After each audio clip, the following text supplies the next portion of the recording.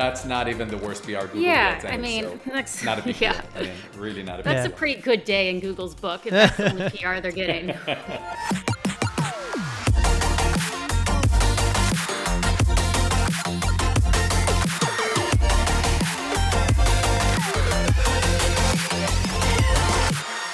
Hey there, listener, and welcome to episode 12 of the Metacast Roundtables.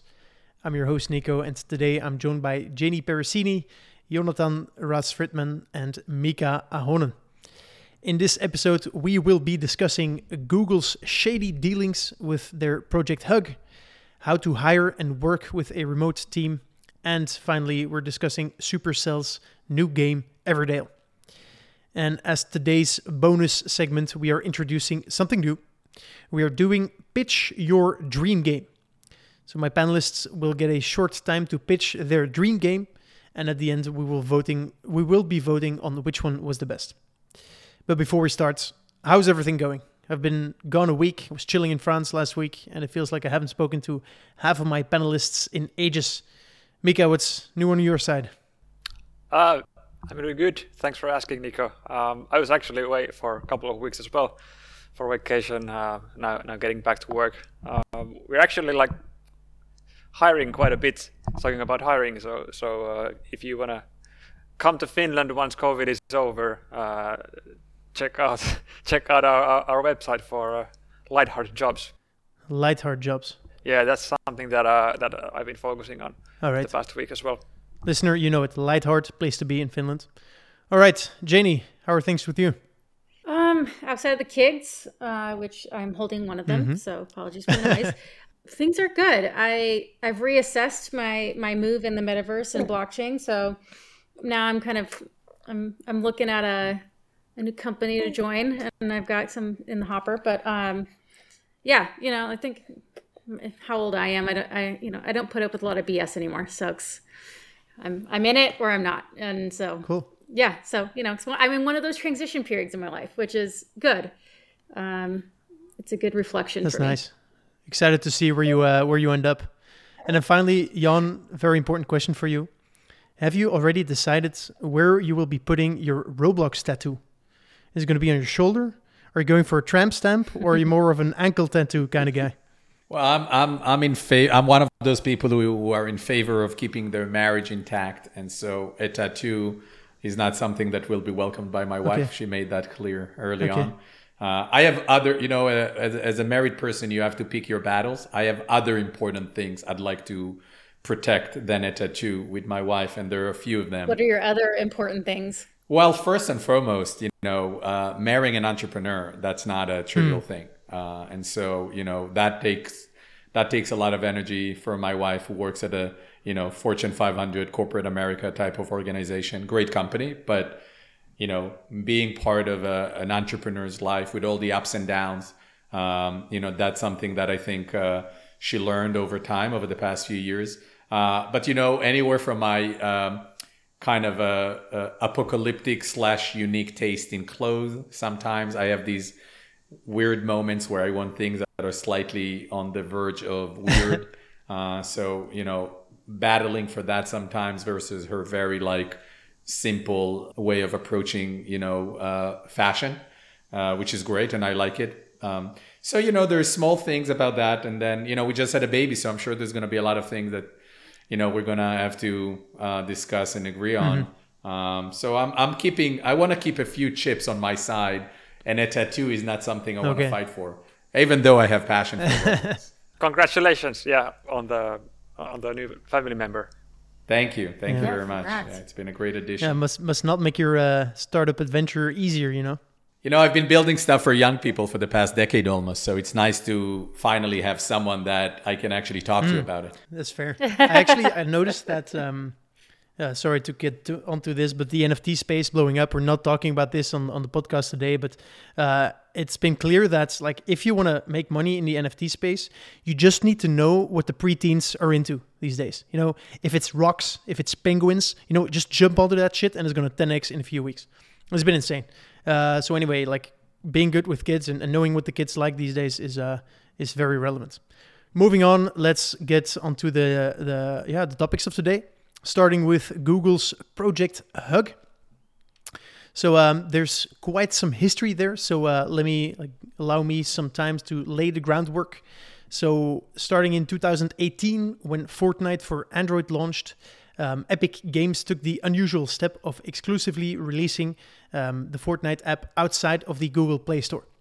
And so players had to download an installer directly from Epic's websites to play the game. And this allowed Epic to bypass Google's fat 30% fee, obviously at the cost of some user friendliness. However, in 2020, so last year, Epic finally gave in and put Fortnite on the Google Play Store, reportedly because Google puts third-party software at a severe disadvantage by excessively warning users of potential security issues and malware. And then last summer, a few months later, Google had to remove Fortnite, or decided to remove Fortnite of the app of the Play Store, because Epic added a feature that allowed players to bypass Google's fee when making in-app purchases. And so Epic tried the same in the App Store and was also kicked off there. And this is what lied at the basis of the current lawsuits that we have between Epic and Apple and Google. And so now Epic's new complaint alleges that Google was so concerned about other developers following Fortnite's lead that it launched a program called Project Hug to ensure that developers would stick to the Google Play Store. And so allegedly, the Google Play finance team had calculated that in the worst case scenario, so if a lot of other developers would have followed Epic in their tracks, Google Play could lose out on up to $6 billion by 2022, which is pretty significant. And so the plan of Project Hug was to limit Epic's influence by throwing extra love and promotion to top developers and games. And so in practical terms, that meant spending hundreds of millions of dollars on secret deals with over 20 top developers. And so the Google documents note that the Project Hug was largely a success and that Google had signed deals with most of its targets, which most notably included Activision Blizzard. And so Google responded to this, not denying it, and it said that its Play Store competes with other app stores on Android devices, and that programs that support best-in-class developers are a sign of healthy competition in the space. All right, so what were your guys' thoughts when you first heard this? Mika, what did you think? Well, I'm, of course, quite a bit disappointed that I didn't receive this hug myself. Yeah, man. Why would that be? Yeah, I don't know. I think like maybe Lightheart is not in the top 20 developers, maybe, yeah. But we'll get there slowly. I mean, this is obviously pretty bad PR for Google. Kind of like the way I think about it is one thing is the optics. It's obviously bad, but in the grand scheme of things, there's also kind of the Google-Apple duopoly thing going on. And I mean, each company kind of has their own approach, how they keep their position of power. Maybe time will tell like which approach will be more sustainable. But I think it's kind of part of that bigger discussion.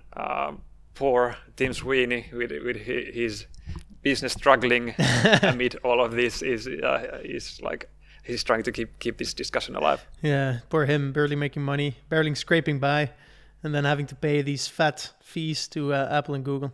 Jan, what were your thoughts when you heard this? I mean, big companies will do what big companies do. Mm-hmm. They try and protect their interests. I don't think any of what we've read or seen is surprising. There is way worse things that these companies have done before.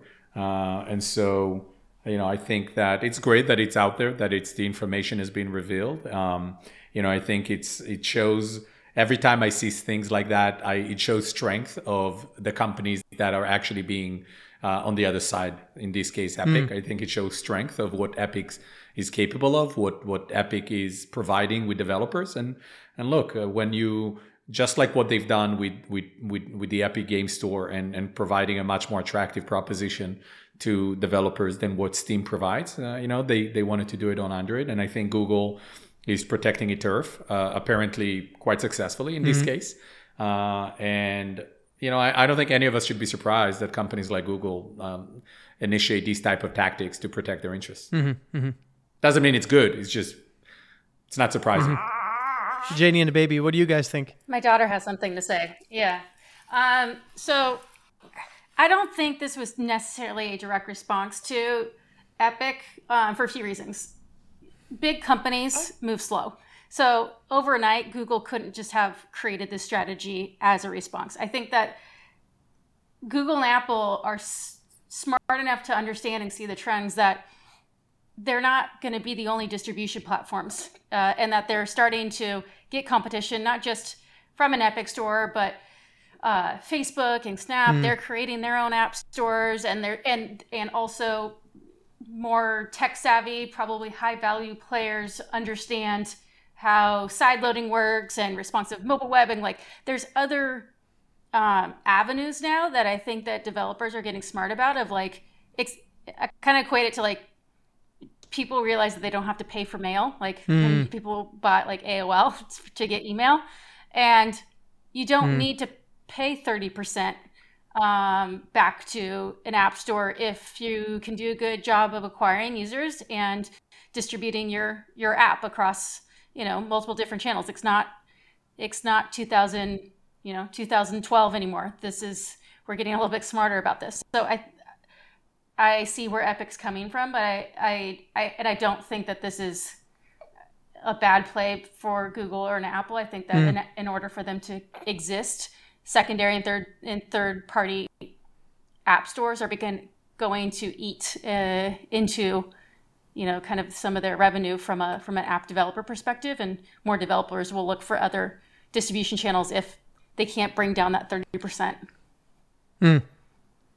Yeah, Mika, how do you look at this from a developer's standpoint? Obviously, you're disappointed that you didn't get chosen, right? But at the whole battle around the app stores. I mean, like in the big picture, I think it's safe to say that there will be a time when Apple and Google platform duopoly will no longer be as relevant as it is today. It's trickier to say when, and it's trickier to say how exactly that'll happen. I think for most developers, small to mid-sized, I don't know, maximum in the hundreds of millions yearly revenue, you're still at a position where you kind of get what's available to you. There isn't really many companies like Epic who can kind of fight back. And do you consider like going on the Epic Game Store, for example? I think it's a largest question of especially on Android, what to do with all of these alternative app stores. There's Amazon, there's Huawei. If you go to China, it's another big jungle over there. For now, we actually haven't gone that route yet. In the companies I previously worked at, I've also kind of experienced that. But that's something I think each developer has to kind of figure out every 6 months or so. Like, is it now relevant to enter a new distribution platform or not? But we've been like talking about this for I don't know, 5+ years. So I'm not expecting fast changes in the distribution platforms. Yeah, great. And then, so these allegations obviously come up in the court filings. Do you guys think, and like I personally know not very much about how the justice system in the US works, will this have any impact? Is this relevant for what's happening there?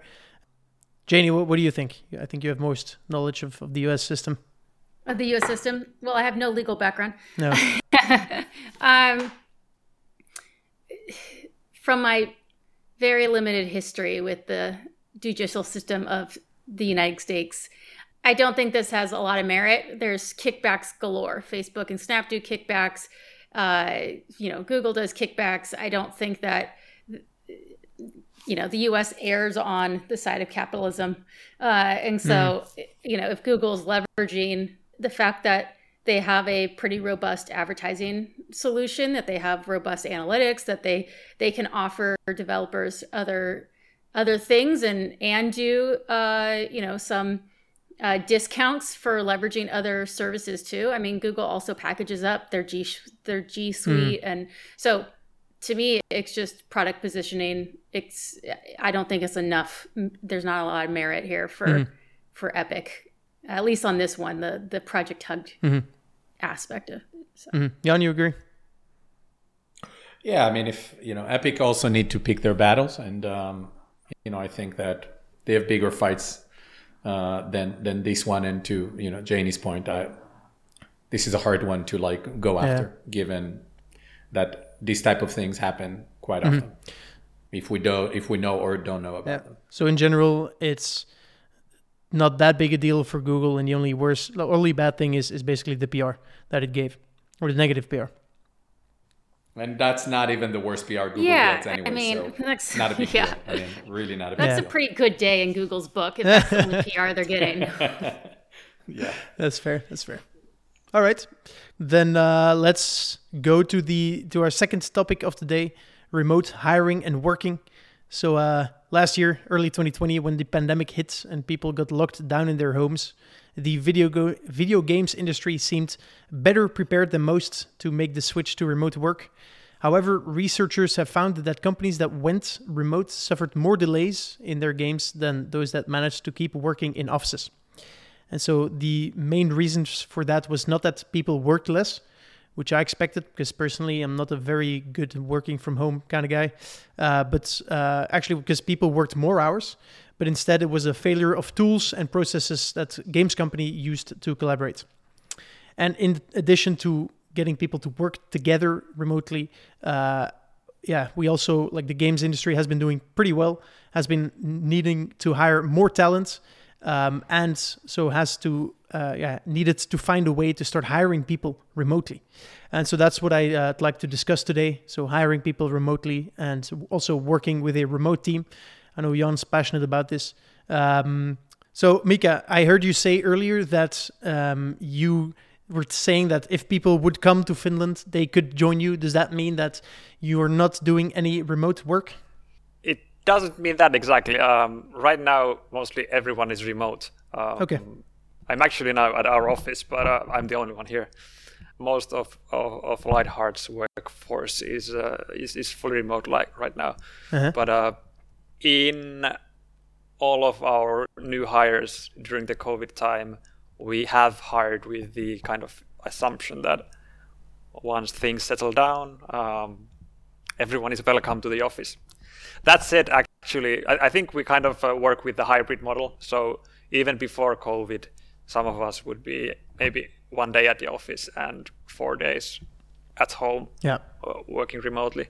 So I think the hybrid type of a setup is something that we'll do also, like post COVID, if that kind of thing ever happens. But that said, also I think what you said about remote hiring is interesting, because I think we're now at 16 or 17 employees, something like that. Mm-hmm.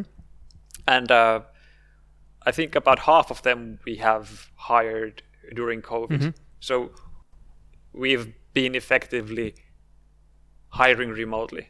Most of these people signed before anyone actually met them, other than in a Google Hangout meeting or a Zoom meeting or whatever.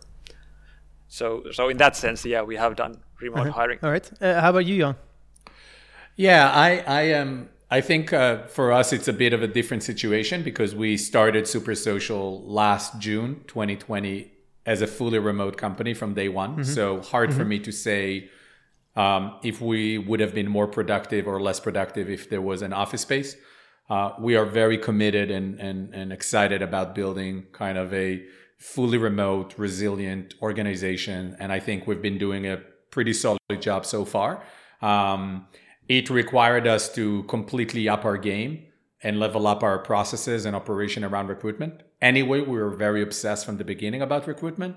And now we spend even more time interviewing, getting to know people. And, we have people now working remotely from over 20 cities in 4 countries, 6 time zones, mostly North America. majority of whom are in the US. We have a few people in Canada.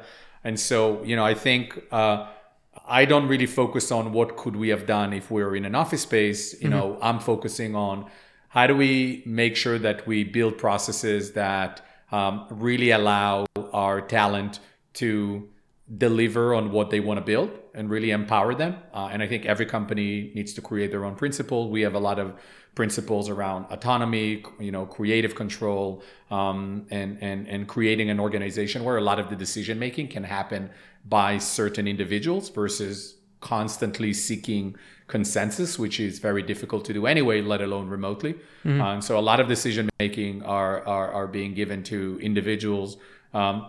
And then the second thing, we're just spending enormous amount of time, attention, and capital in building a sense of community and a unity and of culture where our people who join us are not only excited to join us, which is one difficult thing to do, but are even more excited to remain with us. And I think once more companies are going to go back, to normality or working in office spaces, I think there are going to be advantages and opportunities for companies like Supersocial to build remotely. And there are going to be disadvantages because there are people who just really want that, physical connection, that physical touch.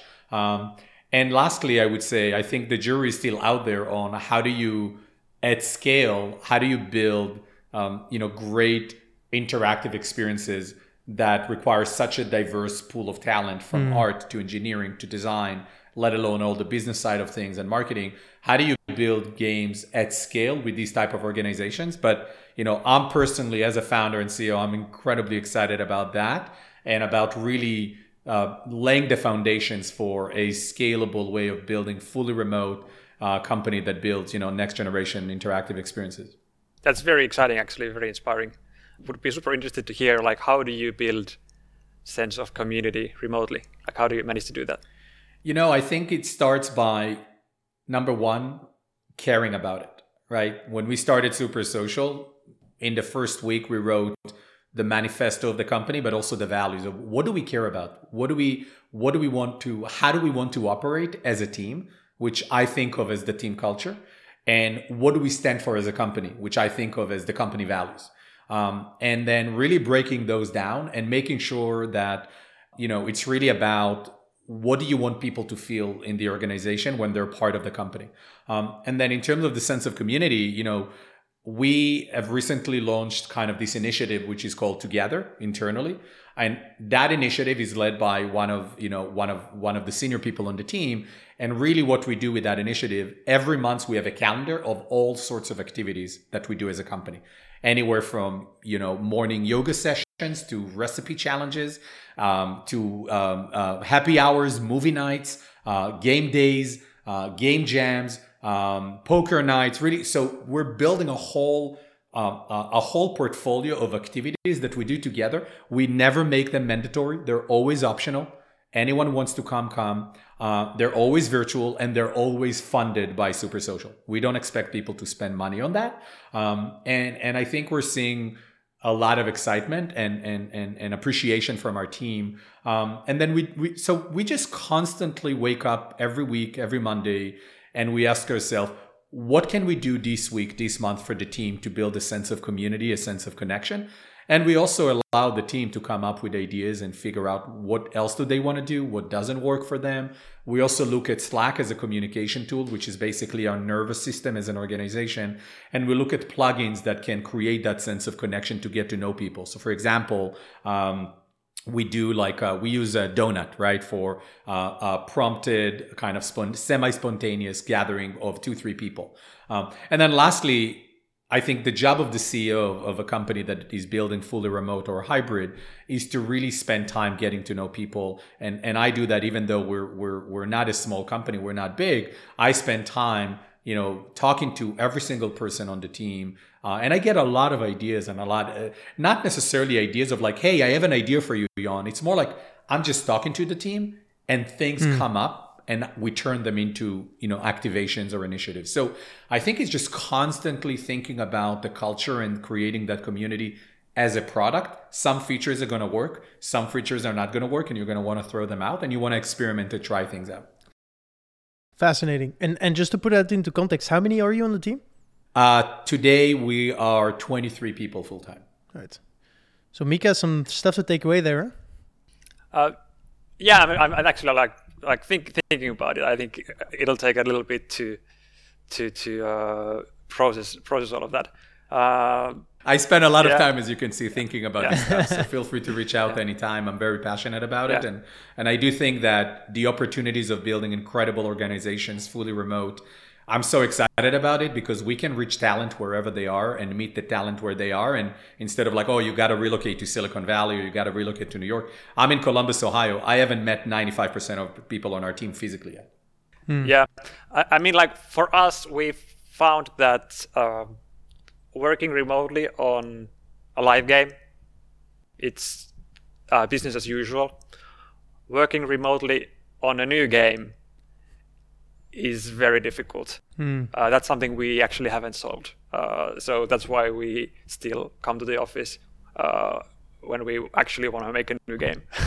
Or that's kind of the thinking that we have right now. And I think like the problems that we are trying to solve right now is how to make the hybrid model work the best possible. So we can kind of like, have our cake and eat it too, or how you say that. There's the key team members kind of all can come to the office, but what if we would also like to reach to a talent pool outside of EU? Could we like do this, and could we make it work with the hybrid model? Jan, could you go a bit more into detail on, because you talked about giving individuals more responsibility and more power of the decision-making power. Could you give some examples on how that works? Yeah, I think it's not something that we do that is because of being a fully remote organization. I think that's just a company principle of how we want to build products. And so, one of our development frameworks is Super Social Labs, where we have really small teams, really a handful of people working on a game, a designer, a programmer, an artist. And not only for us with that example, not only for us, it's about allowing them to decide what game they want to work on, right? They decide the creative concept they would like to pursue versus, me coming and telling them, here is the game you need to build, here is the genre. I come to them and ask them, what do you think, what experience would you like to create that you think is going to be new, unique, original, differentiated? And then really very quickly going into iteration and prototyping mode. And then empowering them to decide. I'll give you an example, right? Just recently, one of the games in development was supposed to do a community week-long playtest. And it became clear, I think, from an internal playtest that they're not ready for that, a bit more open community playtest. And I loved that they made the decision to hold off, right? To me, when you have a team that works on a product that is creative endeavor, and they make the call that and understanding that they're not ready for that next milestone, that comes from that creative autonomy that we provide. Right? So it's almost like a muscle of an athlete that you're trying to build in people, especially young creative people. And so when we talk about creative autonomy, creative control, is really being in a position where you can decide as the creation team, you get to decide what concept you want to pursue. Are you ready to move into those different milestones? And I think that's incredibly empowering for a certain type of individual. And that sounds actually pretty much one-to-one what we are doing as well. Like we have basically a truly flat self-managing organization where kind of the singular unit is the game team. So it sounds actually very similar to what you're doing. Well, we're all probably taking inspiration from the same source. I'm a big fan of Supercell model. I think there's a lot of things that I love about what Supercell are doing. I think there's a lot of things that they do that probably no one else can do because an organizational model of how you build games is always need to be connected to the right culture, right? And so it kind of goes hand in hand. And again, like any product, you consistently need to kind of iterate and improve and refine and make sure that it makes sense. Then, how do you do that at scale? I think that's kind of a massive challenge. And I think in that respect, Supercell in terms of their culture, their organization. And it's interesting to, if we can get to someone at Supercell at some point, I'm curious on how are they handling and dealing with either hybrid, remote, given the type of organization and the operating culture that they have. I'm super curious about that. If we can get any speaker from that organization at some point, Nico. All right. Message received. I'll work on it. Janie, what's your point of view here? Yeah, I guess I've been a little quiet. I have gone to 2 companies during COVID. I have built teams at every company. Half my team at EA were people I worked with at Machine Zone and DraftKings. And then the other half were people that I met through, I do a really good job, I think, on LinkedIn of reaching out to people and networking. So a lot of them were people that I met along the way. And I think the disadvantage for people that don't know me or, someone that is building a team is that I tapped into the people I knew, before I, did any interviews outside of that. And I think that's just the go-to with it's hard to get a read on people and potential team members if you don't know much about them, because of COVID. And I think on the game development side too, yes, some games did get delayed. Some were successful and stayed on track. Some had major bugs and, probably would have had more rigorous QA going into release.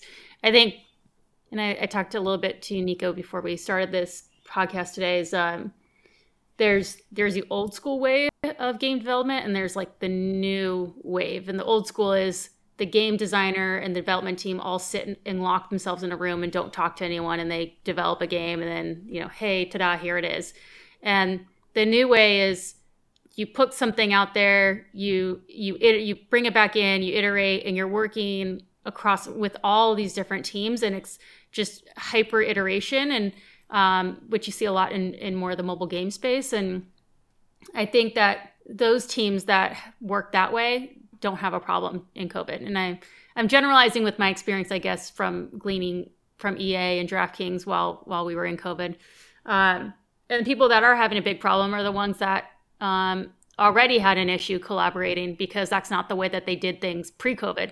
They didn't collaborate at all because they wanted to isolate themselves and develop a game and go off and do something. And the serendipitous, meeting someone in the cafeteria or the hallway doesn't happen during COVID. So those game development teams that work the old school way, I think, are hurting, or the ones that are delayed are the ones that are producing games that are buggy, getting out of touch with what the market wants, what the players want.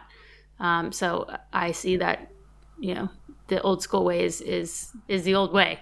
It's the pre-COVID way, if anything, in that way is dying. So cool, fascinating. All right, so if I understand you guys correctly, there's a new way of game development where you give or you empower the individual, and it's very important if you want to be successful on having a remote team to, build the correct processes, empower everyone, and also focus, I guess, as Jan said, on the culture. And one of the companies that does that great, which ties nicely into our next topic, is Supercell. So last Monday, Finnish mobile gaming powerhouse Supercell, known for Heyday, Clash of Clans, and Brawl Stars, announced the beta of its new game, Everdale. The game is available in select countries, like in the Nordics, Canada, and Australia, but fortunately not in Belgium, so I haven't been able to try it, and I was too lazy to get a VPN and stuff. Luckily, we have our own Finn on the show. So Mika, you played it for us, I hope. Yeah, I played it for you. All right. Definitely. Tell us, what did you think? I've been playing it actually quite a bit for a couple of days. The game is essentially a co-op city builder. Simply put, you can think of it as a spiritual successor to Heyday, but instead of just having your village, the whole game is about fulfilling orders with your co-players in your valley. That's how they call their guilds. Mm-hmm. So if anyone played Heyday's Neighborhood Derby or Township's Regatta, you could think of a game that is essentially build like just one game that is around these social mechanics. And notably, the game Everdale, it's actually pretty hardcore in terms of mechanics. As a game, I think like they've taken a pretty bold direction with the complexity of the game. It's by no means casual, in my opinion. But as a game, I think it's actually quite good. I've kind of both seen the concept that they built in development in various different stages in different companies. I've also played different games that try to do the co-op crafting, co-op city builder concept. I think this is probably the best execution of this idea that I've played so far. So that's no small feat by any chance. Business-wise, I think time will tell. I wouldn't be surprised if the retention was pretty high.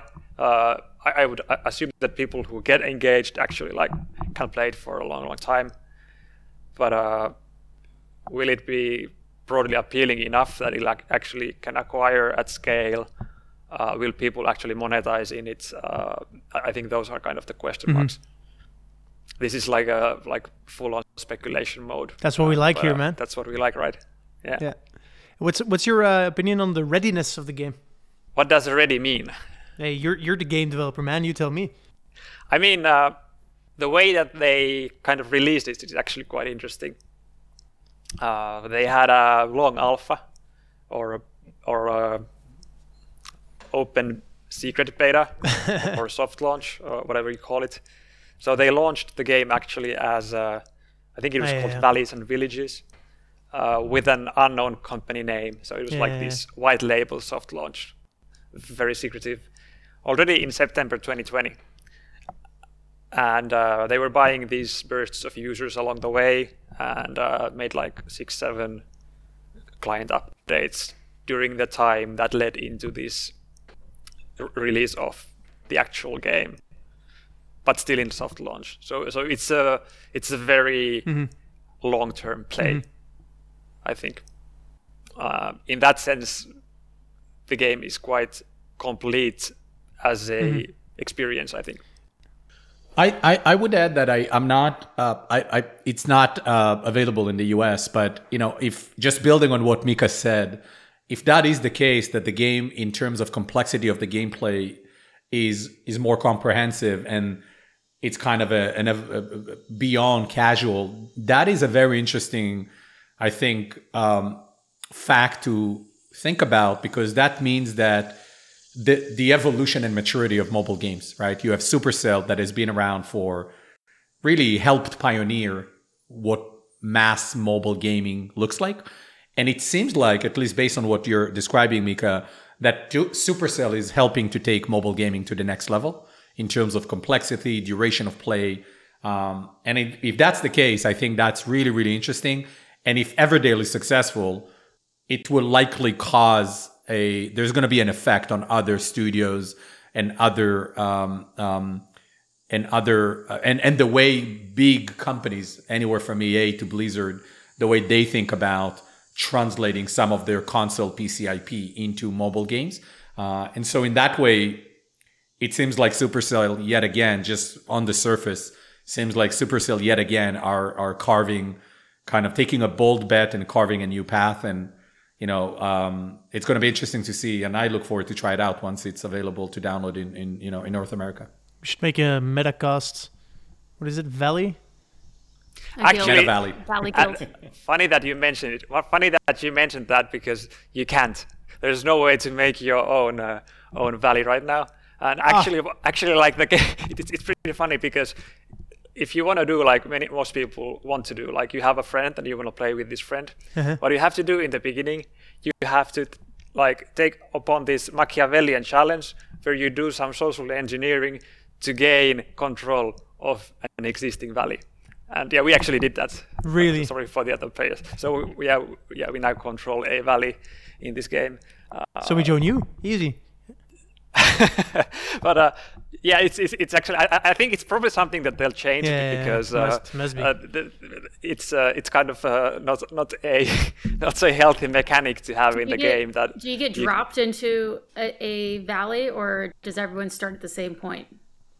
You get dropped into a random valley, and like at times they generate new valleys. So you either have to get kicked enough times that you get as a lone person in a single valley and you gain the leadership position, or there's a voting system to vote for the leader of the valley. So you can use all your like high school politics to try to be the popular person in the guild. Coming from Machine Zone, I feel like it needs to be like mass chaos, and so everyone should start from the same point and just scramble to find the valley, based upon the resources there. Or like I would love it if like everyone had to start at the same place and then basically go as fast as they could to get to the valley that they wanted. But yeah, if I had to guess what they're gonna develop next in the game, I would think that maybe they deal with some of these like social features to deal with like valley creation and you're not really selling me on it though. Well, you have to have your high school politics and blah blah. I'm like, Janie, come on, that stuff's super fun. We all secretly miss it. All right. Sure. Mika, what were your thoughts on Jon's idea where Supercell is like trying to, I don't know, educate users on more complex games? I don't think that's their goal. I think their goal is honestly what they actually usually say that it is, which is to make great games that last for a long time. But I think that's like a side effect of that. They're definitely doing something that many other companies are not willing to bet on. And also I think it's very typical of Supercell games that the quality of the design is actually quite high. And I think the design of Everdale is also it's at a very good level. So it's beautifully designed game. Whether you like it or not, or whether it's financially a success or not, I think it's still well designed. Yeah, just to clarify, I don't think even for us, I don't think it's never about like it's not about educating or intentionally creating a new genre or something. I think it's just about, Supercell or Super Social or any other company. It's about creating fun, engaging game experiences and game worlds for players. And I think, I'm just building on what Mika said earlier. And I think that it seems like they're taking a step change of complexity of gameplay. And I think there is a reason probably they're doing that. Because I think companies like Supercell are very thoughtful. You're talking about a company that over a decade really only have 6 games live. So they are very thoughtful. I'm sure they're very intentional. I'm positive. I don't think anything here is accidental, but it's always coming from fun. But there's also a strategy behind this. And I think the strategy, in my opinion, is tied to the evolution of mobile gaming becoming ever more complex environment. And they're not the only one who's doing that. I mean, look at what, Super Evil Megacorp are doing with their games, Riot Games coming into, it's a step change across the board. Mobile games are just evolving to the next era. It's going to be more complex, more expansive, more multiplayer possibilities. To Mika's point, I think the graphics and aesthetics are absolutely outstanding. Just looking at the game page and the YouTube, what you can expect from a company like Supercell. And so, and I would imagine that if they are doing a beta launch, probably it's moving in the right direction. But to Mika's point, from a beta launch to a massive success, where it's a game and a franchise that can at least generate $1 billion in lifetime revenue, which is probably the minimum of what Supercell would have as a business objective. I think that's what needs to be seen. But I'm excited to see that level of ambition, even from Supercell, and I'm excited to try it out when it comes out. Yeah, I think that's a fair assessment. And definitely, I think it's worth trying out if you like mobile games and if you work in mobile games. But Mika is in Helsinki also; he can gather more intelligence. Yeah. Helsinki is a small place. I mean, usually people here tend to know each other quite well. So it's a small town. Yeah. It's a wonderful city. I've been there once, and it's a wonderful place. All right. Now we only need to get someone from inside Supercell, and we'll know everything. All right. Cool. Let's move on to today's bonus segment. Hope you guys are ready. Pitch your dream game. So you'll have a short pitch, a short time, about a minute to pitch your dream game. And so you don't have to take into account current technical limitations. So you can go nuts on like the size and everything that's possible. At the end, we'll all vote on which one we like most. So let's see. And then, in the absolute best case scenario, someone listening to this will get totally inspired and actually, build the game that we just described. So let's see what comes out of this. Mika, why don't you start? Sure. So one of my favorite games is actually Witcher 3, single player experience action RPG game. And I think the standout feature or standout thing in Witcher 3 is the writing and the quest system that goes together with the writing. And I would like to make a game that has the kind of that combines the quest system and great writing of Witcher 3 and the gameplay of these top-down Zeldas of the Super Nintendo and Game Boy era. And this would be an episodic live game. It takes place in this persistent fantasy world, and the catch is that it will have new things to play every month, new content in the form of greatly written quests, and things that you actually do in the game have a persistent effect on the world. Interesting. All right. Janie, your turn. That my ideas are shit because, I'm a growth person. I have zero creative bone in my body. The only things I've been thinking about lately are I got into games because of my father. The only times I could ever get time with my dad is if I played video games with him. So like NHL 91 is my jam growing up. And I'm trying to get my 4.5-year-old daughter into games, but there's really shitty games out there that, first of all, like family friendly, or they're either really boring or the mechanics are actually pretty confusing even for me to try to help her figure it out. So I would like to like NHL 91 was great for me and I was young enough to figure it out. So the mechanics were fine. So something like that would be ideal to get my 4.5-5-year-old into gaming. And the other thing is, when I play games, it's like all business. So I don't have a lot of fun when I play games because I'm a mom. So it's like ekes into my, my day to day. But if Masterclass had like a Masterclass game aspect where it's like I was learning something and also playing a game, because I love Masterclass, but the hard thing is staring at a screen for an hour to like get something out of it. And I feel like if there were like mini games like in a Masterclass style that would be cool for me to like learn some new skills and actually absorb the information. So that's interesting. I'm actually a big believer in like education via gaming and just interactivity. Mm-hmm.